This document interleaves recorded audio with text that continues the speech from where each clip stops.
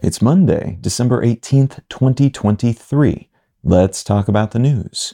From ABC News, breast cancer vaccine now in early clinical trials. An as of yet unnamed vaccine for triple-negative breast cancer, the deadliest form of breast cancer, showed impressive results following its first clinical trial, during which it demonstrated no significant side effects and achieved an immune response in 75% of patients.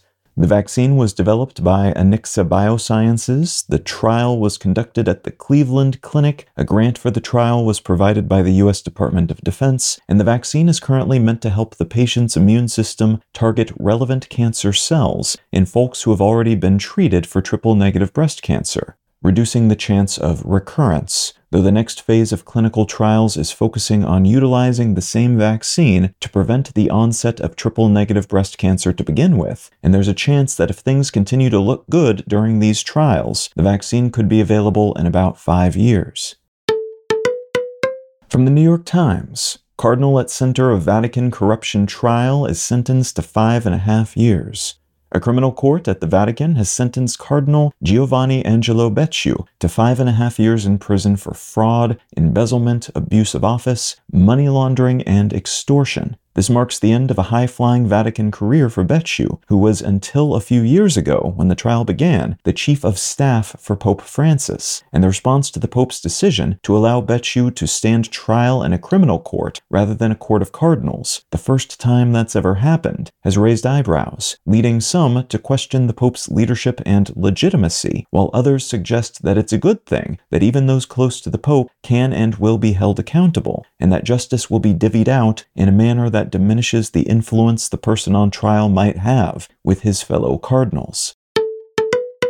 And from Axios, Giuliani ordered to pay $148 million for defaming Georgia election workers. Last Friday, a jury ordered former New York City Mayor Rudy Giuliani to pay $148 million in damages for defaming 2 election workers in Georgia, which led to a barrage of death threats for those election workers alongside other life-altering consequences. This is one more example of a big legal fee being leveraged against someone who played a fundamental role in spreading 2020 election denial messaging, and Giuliani is apparently in a pretty bad financial situation already, in part because of other similar lawsuits resulting from lies he told and the consequences of those lies. So that large damages payout might end up being more theoretical than practical in terms of those election workers actually receiving the tens of millions of dollars they're meant to receive. Among the other cases Giuliani is still embroiled in is the election interference criminal case in Georgia, alongside his former employer, former President Trump, and a lawsuit brought by voting machine company Dominion Voting Systems, which has sued him for $1.3 billion